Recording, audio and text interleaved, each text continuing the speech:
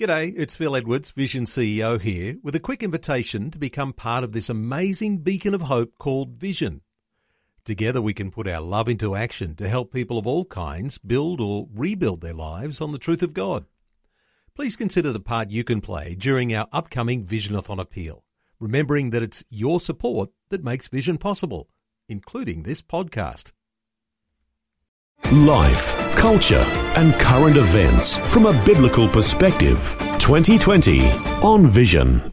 There are some big and sometimes you might say some sensitive issues to talk about today. One of those, and you might wonder why it might be so sensitive, but Barnaby Joyce, the Deputy Prime Minister, he's saying he's feeling incredibly hurt that his private life has been thrown into the public arena. Quite an issue there, having moved in with his former staffer, a 33-year-old young woman, Vicky Campion. What's your thoughts, Aaron, on the developments this week and the announcement, Barnaby Joyce? Look, incredibly disappointed. I think most of us are. You look around the different newspapers and different styles of journalism and their different takes on it. Some the Women's Day type approach that you see with some publications, where it is a big question. Is this something that we should know about? It's not a new story. Clearly this was going on during the by-election, and clearly this is being managed. But in many ways, I think one of the concerning things about this, apart from the conversation of should our politicians be held to a higher standard, from a biblical perspective, yes, our leaders should be. We're almost discouraged in the Bible in some ways from taking on leadership positions because of the extra responsibility and having your house in order and all the rest of it. But then one of the concerning things, we had dual citizenship in 2017, and that continues. But a few little glimpses of what could be just the beginning with this story. Journalists saying that they know of plenty of other affairs happening with MPs in our parliament. Interesting you say that, Aaron, because there is something of a journalistic code, isn't there, that says we're going to keep some of those moral issues when it comes to politicians under wraps. And I've been aware of this for many, many years. You're no doubt aware of it too. And there is this sort of code and there needs to be some sort of protection for levels of privacy, because otherwise rumour mills start to run rife. But there is a certain code, and really a lot of these moral issues do remain under wraps simply because journalists refuse to report them. But it seems like that code, that standard, has been slipping in recent years. Even with Kevin Rudd, he would go to the bar and have a few off-the-record conversations with journalists, and that would appear in the paper the next day. And really, this is one of those stories, and similar in many ways. When you have that one story leak, it's just a matter of time before another one will break, and especially if those comments are starting to filter out into the media now this is a bigger issue, and affairs are going on all over the place in our federal parliament.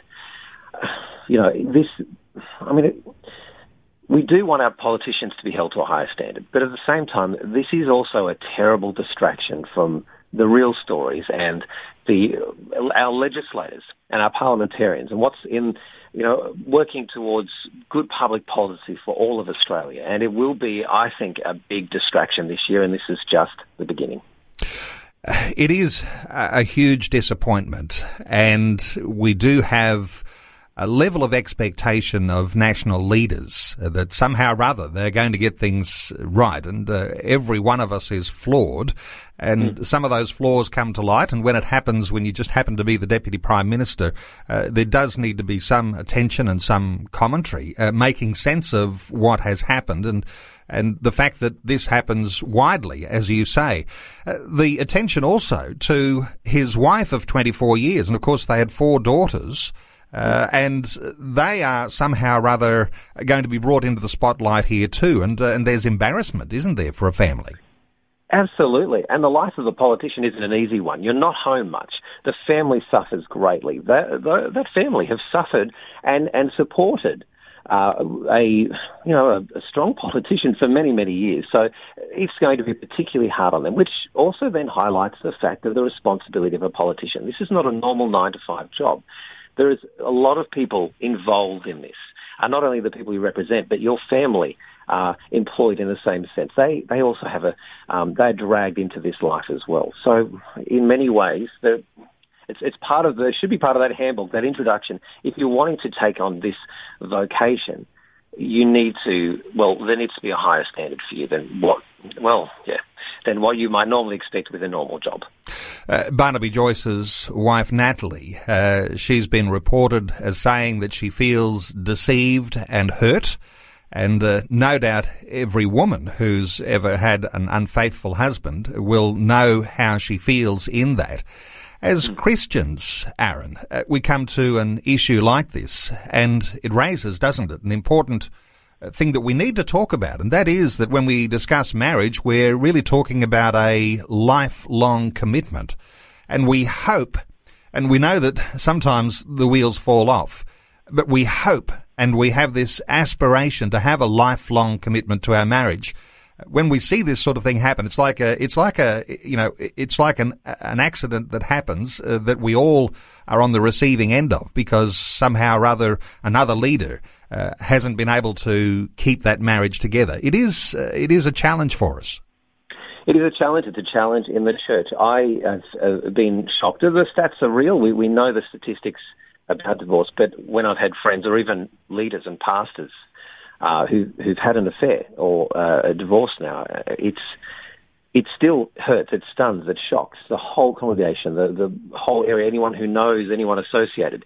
Which really, I think, points to where the church needs to step up, and we need to be supporting marriage better. We need to be training and encouraging and mentoring and helping dads to be the best dads they can be, helping husbands be the best husbands they can be, being held accountable. Cell groups, not even in cell groups, but running courses, running programs. The elders in our congregations getting behind the younger newlyweds, and really this is our opportunity to stand up and to make sure we're supporting and helping what isn't an easy job. Marriage is hard. I just celebrated 20 years yesterday with my wife, my wonderful wife, and we have 4 Congratulations. kids. It's a hard journey. There's no lying about that, but it's worth it, and you've got to put the effort in. And we need to be encouraging and really being upfront with people too that this is not an easy job, but it's worth it. And for the sake of our families, for the sake of our other half, we need to be as strong in our relationships and working on our relationships all the time, and fleeing from temptation, fleeing and running as fast as we can from it. Reminds us just how important it is, Aaron, to pray for our leaders, whether they are local leaders or state leaders or national leaders, as Barnaby Joyce is. And I'm hoping that every listener will be encouraged to pray for leaders, because leaders holding their marriage together and leading effectively in that moral and character light is an important thing. Who gets hurt when this stuff happens? Everyone gets hurt. And when it's leaders who fall, everyone who aspires to be like the leader also takes a broadside. Let's move on. Other issues, of course, one of the biggest issues that we have facing us in 2018 is issues of freedom of conscience, freedom of speech, freedom of religion. There is a freedom review that's being undertaken by Philip Ruddock, and there is still time for people to make submissions to that. Aaron, your thoughts on how things are progressing as that deadline approaches on the 14th, when submissions will be due for that freedom review? I'm very encouraged that many organisations working together, but also we need many voices contributing to this review. Whenever there is a call for submissions, we don't just want one submission. You need as many as you can get.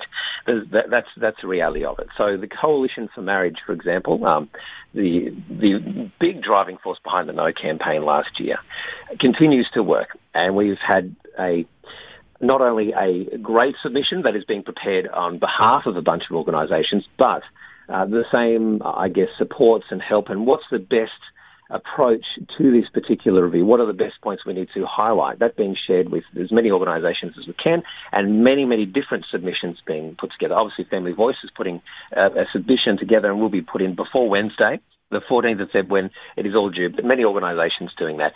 And it's what I'm encouraged by as well. It's a very intelligent approach, and it's almost the perspective the media puts on this is that this is a kind of a gripe, or this is a negative thing. We're going back years here, because why do we have to make allowances for these backward Christians or these conservatives?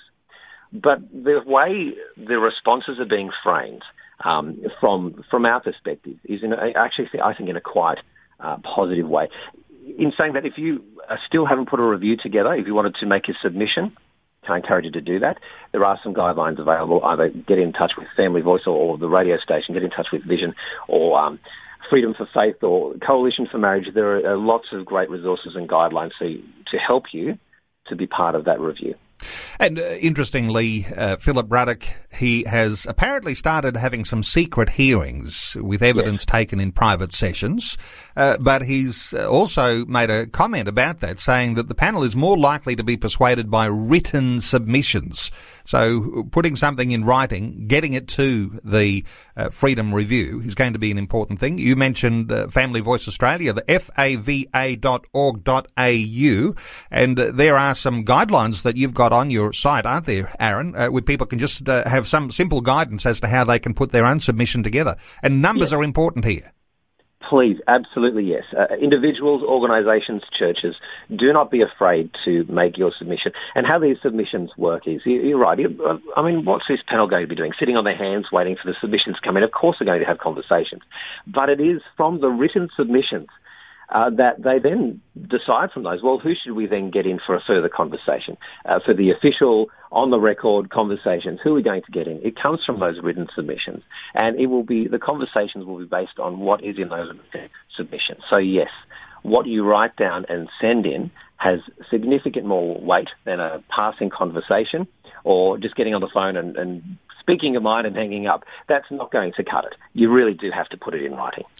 Aaron, a lot of people tying the Freedoms Review to the marriage debate and the loss to the yes vote for same-sex marriage, although I know that a number of submission writers are saying this is a separate issue now, what our freedoms are, and they're taking a broader look at what those freedoms mean and what needs to be fought for this year.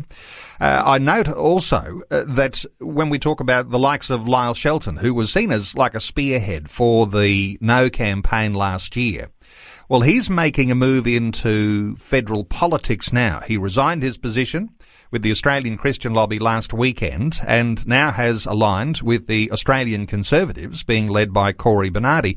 I wonder if you've got any thoughts on the changes and the development and the Conservative side of Australian politics. Look, I'm so happy to hear that.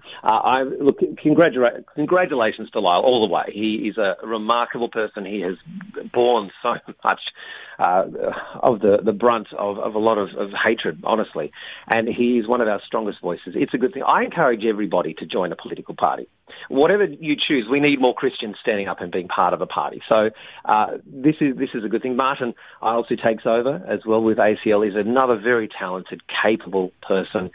And this is very positive and very good. We need as many capable people, capable communicators, capable leaders to step up and join political parties, whether that's AC or whatever your choosing is. We, as citizens of this country, have a right to a voice and a say, and we have a right to join a party, and we have a right to be parliamentarians and politicians and the whole lot, and we need more Christians stepping up and doing this. So more power to you, Lyle. Okay, great to get an update with you, Aaron Wright. Aaron's the New South Wales ACT Director for Family Voice Australia. The Family Voice Australia website is fava.org.au. Aaron, thanks so much for taking some time to update listeners today here on 2020. Good on you, Neil. So much going on. It's worth, honestly, people, let's keep the conversation going and let's be a strong Christian voice. Before you go, thanks for listening. There's lots more great audio on demand, or you can listen to us live at visionradio.org.au. And remember, Vision is listener supported. Your donation, large or small, will help us continue connecting faith to life for hundreds of thousands of people across Australia and around the world. Learn more or donate today at visionradio.org.au.